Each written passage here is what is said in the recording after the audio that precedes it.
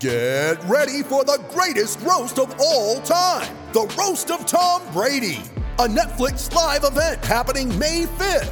Hosted by Kevin Hart, the 7-time world champion gets his cleats held to the fire by famous friends and frenemies on an unforgettable night where everything is fair game. Tune in on May 5th at 5 p.m. Pacific time for the Roast of Tom Brady, live only on Netflix. The nail in the coffin!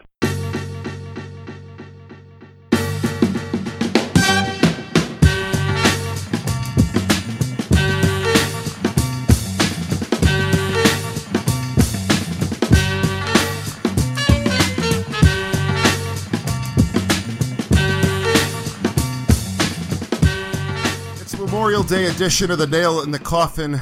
Tom and Travis recording on Monday night. Trav, we're just about 24 hours removed from a wild, exhausting, exciting Game 7 of the Eastern Conference Finals. And the Cavs victorious, going to the finals for the 4th straight year. I told you last night, I said, win or lose. I said this halfway through, win or lose. I don't think I ever want to watch this game again. And I still stand by that. Yeah, it was it was painful to watch at times on both sides, but like death and taxes, LeBron James going to the finals. I guess I don't know that I was ever that worried. You were pretty worried at one point, I know. You've got the receipts on that as well. yeah. I don't know that I was ever really legitimately concerned. There were certainly points where I was like, all right, if this could get away from us now, but they never really got to that point where I thought they couldn't get back into it. So, no, I mean, hell of a game, entertaining at the end. First 3 quarters are pretty blah, I think, for everybody involved, both teams, but absolutely dreadful. I guarantee if either one, Houston or Golden State, both of them were watching that 3-point display thinking, all right, we'll take either one of these. Well, that was the thing, like, through much of that first half, and I think it was in the second quarter I texted you, I just don't see a path to victory tonight, was because going into that, you know what you're getting from LeBron, and he delivered it, and, make no mistake, I'm not saying you take that for granted. You absolutely never take that for granted, but it's a ridiculous standard that he lives up to every single time he takes the floor, and sure enough, last night, you get the full 48 minutes, and how special that was. But you just felt like, or at least I felt like, you need other points. You need other guys scoring. And for whatever reason, throughout this series, the Cavs role players, nobody could shoot well in Boston.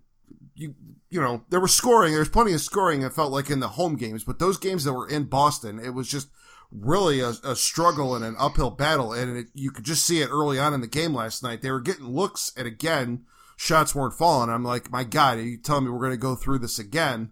But then, I think Korver knocked down a couple. JR knocked down a couple. Jeff Green knocked down even a couple of shots. I think he was only like 2 of 9 from 3-point range.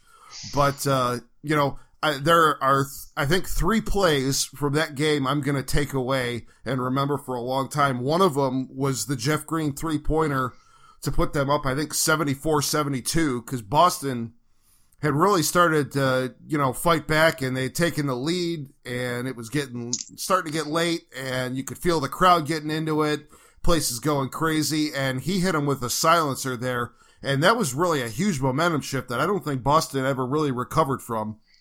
Yeah, it was a game of a punch and counterpunch on both sides. A lot of runs. I don't think there was a whole lot of back and forth, really, and I guess maybe I just didn't see it at the time, but it seemed like one team would, go on a 10-2 run, then the other one would go 9-0, then 12-4. Like, it seemed like it was a lot of back and forth of runs like that, which obviously went the Cavs' favor. But there was a couple guys, and I texted you, speaking of receipts, during Game 6, said, ban Jeff Green from the floor. And once I said that, from that point on through the rest of the series, he played some really good basketball. So I tried the reverse jinx. I don't remember who the other one I said it was. I think it might have been JR. Yeah. He hit a couple shots yesterday that were pretty big shots. Finally started to feel it. So that was big too. It was the first time we really saw And LeBron said it after the game. I think he did at some point yesterday realize, like, as much as he believes in himself more than anybody else, I think he realized that if they wanted to win that game, the other guys had to do stuff. So he had to trust them to do it. Oh, he knew that going into that. Or not, he kind of forced it. It's like, well, if I go down because they didn't make it, so be it. But I gotta give them a chance.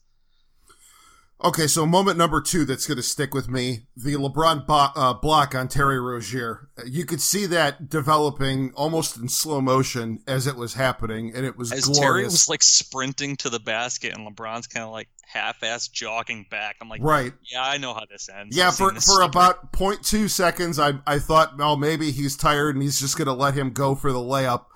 And then you see him start to square up Rozier, and I said, oh, dear God, here he comes. And sure enough, he just obliterated it and then stared him down for a full 12 seconds afterwards, which was kind of amazing. Yeah, in the moment, honestly, I was a little annoyed by it because I'm like, get the hell back on defense. But it's like, well, if you want to smell yourself a little bit, that's fine. Well, no, that was going back down the other end. It was a 4-on-5 offensively. Back on offense. Yeah, get back on offense. I meant, yeah. That's when I think he might have been tired. Like he just stood there and watched, and might have been like, yeah, all right, I'm gonna take a breather. I'll be back on defense if they don't score. And it's not a huge deal, obviously, but at the time, it was one of those plays where it's like, well, you're not really hustling right now, but maybe you deserve a little bit of a break. 48 minutes, though. I mean, we're talking about him trying to get air anywhere that he could. I mean, it didn't even sound like going into the game that was the plan. They were going to try to sneak in a minute for him here or there, and I figured it would be 45 or 46. Yeah. But, I mean, that's just incredible. And I think one of the things that helped them, and one of the beat reporters pointed this out, was you didn't really have the big third quarter collapse where they had to start burning timeouts to conserve, or to stop the bleeding.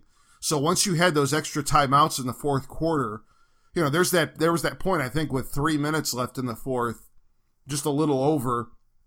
The NBA's got that rule where no matter how many timeouts you have left, I think in the last 2 or 3 minutes, it automatically goes down to 2, so that it's not just completely killing the game flow. So they had leftover timeouts that at that point were just use it or lose it. So they were able to burn 2 of them in a row and give LeBron and everybody else about 5 minutes of real time of rest. And I mean, that was enormous.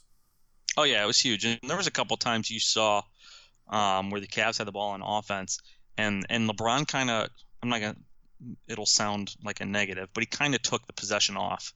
Like, he just kind of let other guys do stuff. Right.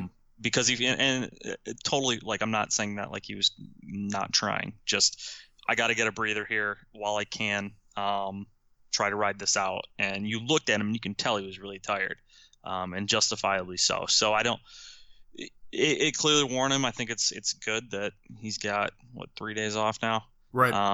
Before game 1, and let's be honest, if they're gonna contend in the next series, he's gonna have to do even more. Let's talk about that. And I don't want to. We're gonna get into the finals in another episode here later in the week once we know who they're playing. As we talk right now, the Rockets and Warriors are in the second quarter. I feel like this is a different year for me than what we've experienced in the last few years. I don't know, maybe the fact that the Cavs won a title a couple years ago and that pressure is off and that giant weight is off everybody's shoulders. But this year, winning this series and just with all the roster turnover and everything else that the team's been through over the last 10 or 11 months, and just knowing what's probably lurking in the next round, no matter who the Cavs face, I just feel like at this point, obviously you want to win a title if you can, but it feels like house money to me. Yeah, I don't think anybody's really going to disagree with that. Considering the outlook coming into the playoffs in general, I think most assumed. I think there was a lot of people that I think thought they were going to lose to the Raptors. But even beyond that, I think that didn't go well. Yeah. Yeah. The Cavs got taken to 7 twice.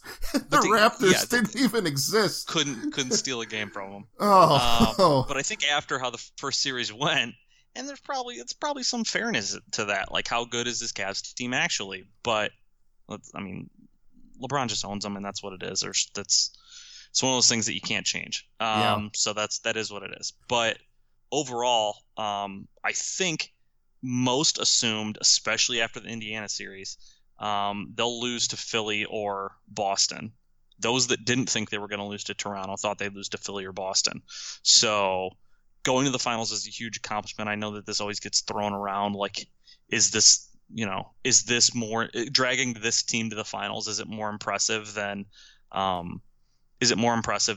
actually winning the ones he won with Miami? I don't think it's the most impressive thing he's done. I don't think this team is as bad as the 07 team was. And I definitely don't think it's more impressive than beating the Warriors a couple of years ago. But agree on all fronts. Okay, so we're on the same page there. I think it's more of a prisoner of the moment thing. You look at this team and you think, how the hell did this team get to the finals? It's just LeBron, and to an extent it is. But I think it's maybe a little overreaction. The one thing I will say to that though is more than any other year in this second LeBron era, last night it felt like a conference finals game and ending that mattered. Like that, that just felt different than any of them in past years. You could see it in the players. You could see it in LeBron with just how much they had to pour into making that happen. And, I credit Boston. They played their asses off and almost did it. That's probably going to be the last nice thing I say about Boston, but I will tip my hat to them. They played well, and they gave the Cavs way more of a series than I thought they would going in.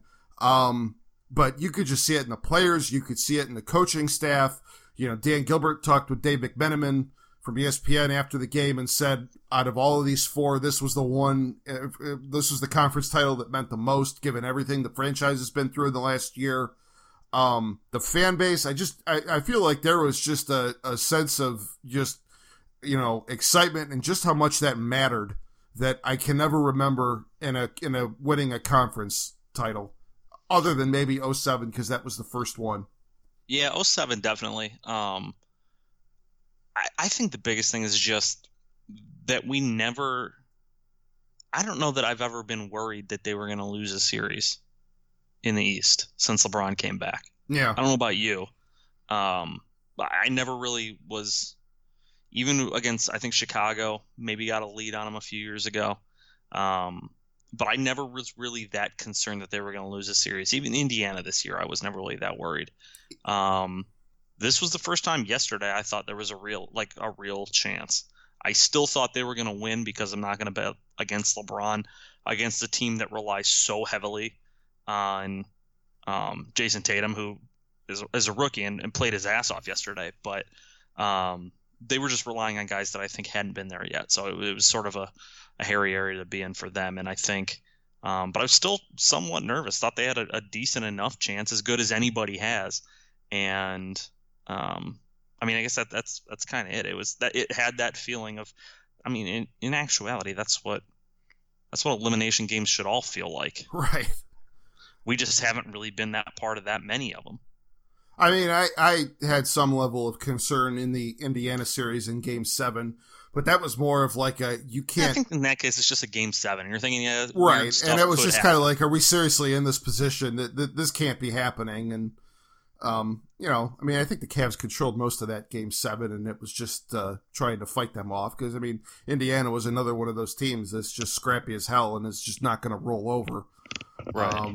But yeah, that was tense last night, and that was just something I don't think we've really experienced a whole lot of with this Cavs run. The third play I'm going to take away from last night, and I think this was the moment that Boston was officially broken, was LeBron on the breakaway, going up, giving a piggyback ride to Marcus Morris, and having his shot goaltended at the rim, still goes in, and then he finishes the and one, put him up 10. My basement, I had a nice little crowd of friends and family over. Whole place went nuts. Our good friend J-Dub and I executed probably the most awkward white guy high five of all time. Oh my God, you two fucking dads probably going crazy. I was preening and strutting around the basement and screaming and whooping it up, and the dad fives were aplenty. Yeah, it was. But you know what? I apologize for nothing. It was. I'm gonna pick a different play. Okay. When I was confident it was over, and it was when Boston actually made a play, and Marcus Morris and Jason Tatum started chirping at LeBron. Oh. When Tatum dunked on him. At that point, I said, "Yeah, you didn't want to do that. You just run back down to the other side, got on defense."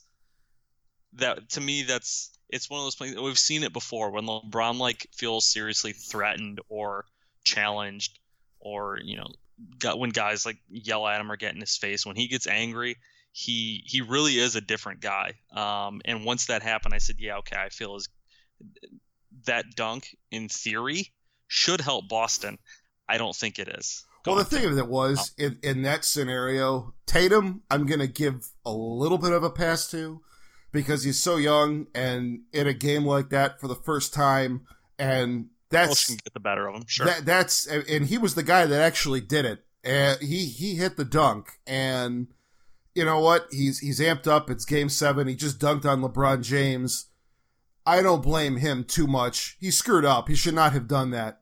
But Morris, what the hell are you doing, man? You've been around too long to be jumping up in LeBron's face when you're not even the guy making the play there.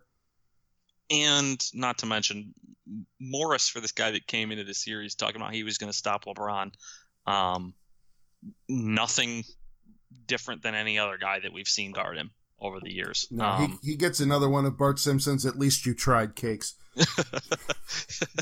Yeah, good job, good effort. Good job. That's right. Where's that kid when you need him? But no, I think he came in talking about how he's as good at guarding LeBron as anybody other than outside of Kawhi Leonard. Yeah, okay. Maybe that's the case. And if that's the case, then LeBron's more unstoppable than we thought. But yeah, he had a couple times this series where he got a little vocal, and I think that's sort of his thing. Him and Marcus Smart both, they're not that great of players, so they just try to get other guys pumped up. I mean, they're fine. They're solid role players, but they're nice role players, but you're not going to lean on them when you need a big bucket or something. No, and not to the degree that him screaming in people's faces after big plays. That's not that's regrettable. But man, what a run this has been, and I just that was about as satisfying of a win as I can remember last night that was not in a finals game. Yeah, no question. It's what you want playoff basketball to be, quite honestly, and it finally we got a game to be excited about in the playoffs, which, quite honestly, in the East, at least in the East playoffs, have been in very low supply the last few years. Right. All that said, I still don't ever want to watch that game again. Oh, no, absolutely not. And I'll say this. Boston's going to be really damn good next year when they add Kyrie. I will say this. There was rumors early in the series where people were talking about maybe they should trade Kyrie and ride with Terry Rozier. Please do that. Yeah. Please do that. I will absolutely co-sign off on that. I'm pretty sure that ship sailed. Terry Rozier punched his ticket out of town, I think, the last couple games, and it was not nearly as pricey as he thought it was going to be. Yeah, that I'm with you on that. I'll tell you what, though. I mean, if you're looking ahead to the future for Boston, I'm kind of curious to see how their logjam of wing players shakes out with Gordon Hayward. Because you've got Tatum and you've got Brown out there and you've got some of those other guys. I mean, they can make it work, but that's a lot of guys that are going to be wanting shots and wanting the ball, and that's going to be an interesting situation for them to sort out. But that's an issue for another day. Yeah, I'm going to enjoy this one for another couple of days. I think as a fan base, we deserve that after the year we've been through. I know that when LeBron came back, it immediately became about winning titles, which I think probably causes some to take these finals trips for granted a little bit, which is kind of ridiculous, quite frankly. We shouldn't. And yeah, appreciate it, enjoy it, because it is a big deal. It does matter, even if no matter what happens in the next series. This was a good season. It's a big accomplishment that they were able to get this team to the finals, and enjoy it. If it's your team, enjoy it. These are the things you hope for. There's about 30 other teams that wish they could be where the Cavs are going to be. Absolutely, man. All right, I think that was about all we wanted to say on this one. Agreed, or you got anything else? Yeah, do it. Wrap it up. All right. Well, as always, subscribe on Apple Podcasts or Google Play or Stitcher. We are on Facebook at facebook.com/thenailpodcast. I shared a story that was written, I believe it was by Brian Windhurst, about everything that Kyle Korver has been through this year. We posted that on the Nail Facebook page. So if you've not read that yet, that's where you can go find that. Go give that a look. And if you're streaming us on your desktop, we are on waitingfornextyear.com. We're going to be back in a couple days to get everything all set up for the finals. Looking forward to that. I think we're going to try to bring a guest on for that one as well, so that should be some good stuff. But in the meantime, for Travis Shuley, I'm Tom Valentino. It's been The Nail in the Coffin, and we'll talk to you again real soon. The Korean War has sadly been known as the Forgotten War, but half a century earlier, the United States was locked in a bloody conflict in Asia that's been all but erased from the history books. Hi, I'm Alex Hasty, the host of Ohio vs. the World, an American history podcast on the Evergreen Podcast Network. In our newest episode, we speak to experts about the Philippine-American War, America's first Asian counterinsurgency conflict. The heroes, the villains. We'll discuss President McKinley, Admiral Dewey, the vicious brutality of the fighting, and the scandals and war crimes that nearly sunk Theodore Roosevelt's presidency. Check out our show, Ohio vs. the World, on the Evergreen Podcast Network for our new episode about America's most forgotten war. Now back to the show.